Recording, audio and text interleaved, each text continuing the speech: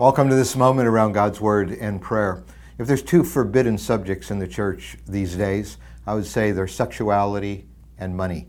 Well, this week we're going to wade into money, and I believe we're going to find Jesus just drilling right down past our budgets, right to our hearts.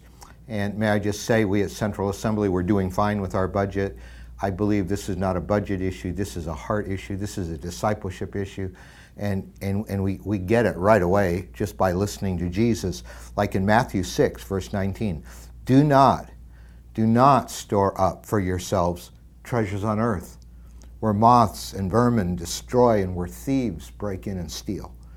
But store up for yourself treasures in heaven, where moths and vermin do not destroy and where thieves do not break in and steal.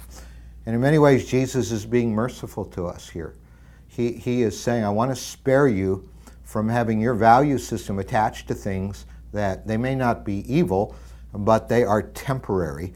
They won't fulfill you, and they won't see you through in the big picture.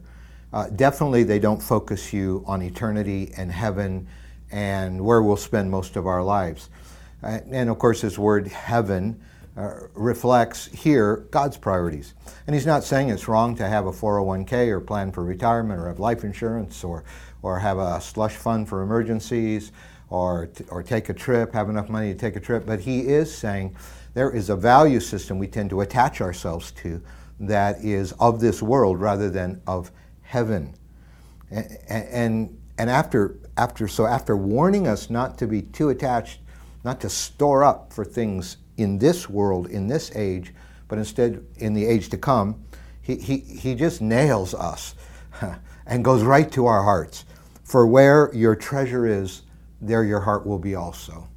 Now, I would have said that in the opposite way, in my lack of understanding of this.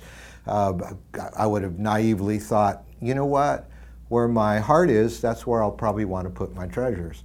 But Jesus knew our hearts too well. He said, no, where your treasure is, that's where your heart will go. Listen, treasures don't follow your heart as much as your heart follows your treasures. This is what Jesus is saying. So put your heart, if your treasures are in heavenly things, that's where your heart's going to go. Here's how I look at it in my own giving. I want to put my treasures where my heart needs to be. I want to be investing my treasures in supporting missionaries around the world, in supporting the local church I serve, and helping those who are poor and needy. I want my heart to be where God's priorities are, and so I put my treasures towards God's priorities. For where your treasure is, there your heart will be also.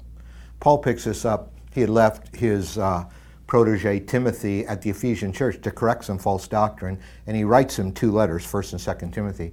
And in 1 Timothy, he refers to one of the false doctrines Timothy's needing to confront, and that is, if you're godly and you have faith, you will become rich.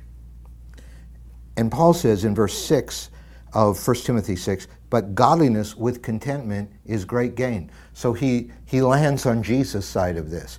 He's saying accumulating in this world isn't what brings great gain. Your gain is to be godly, to be in the middle of God's will, living in His Spirit, and content, not greedy, not just striving to have more and more and more. Godliness with contentment is great gain, for we brought nothing into the world, and we can take nothing out of it. But if we have food and clothing, we will be content with that. And in our materialistically saturated culture, that's hard to swallow. But if you've got enough today, be content with that. For he says in the next verse, those who want to get rich fall into temptation and a trap, into many foolish and harmful desires that plunge people to ruin and destruction. For the love, that lusting for money, the love of money, is a root of all kinds of evil. And some people, eager for money, have actually wandered from the faith and pierced themselves with many griefs. You say, if you have faith, God will make you rich. He said, no. The more money you have, the more your heart's going after that, the more you're going to probably lose the faith that you have. So, Father, we pray that you will come and in Jesus' name forgive us for the greeds of our heart and for the misplaced priorities.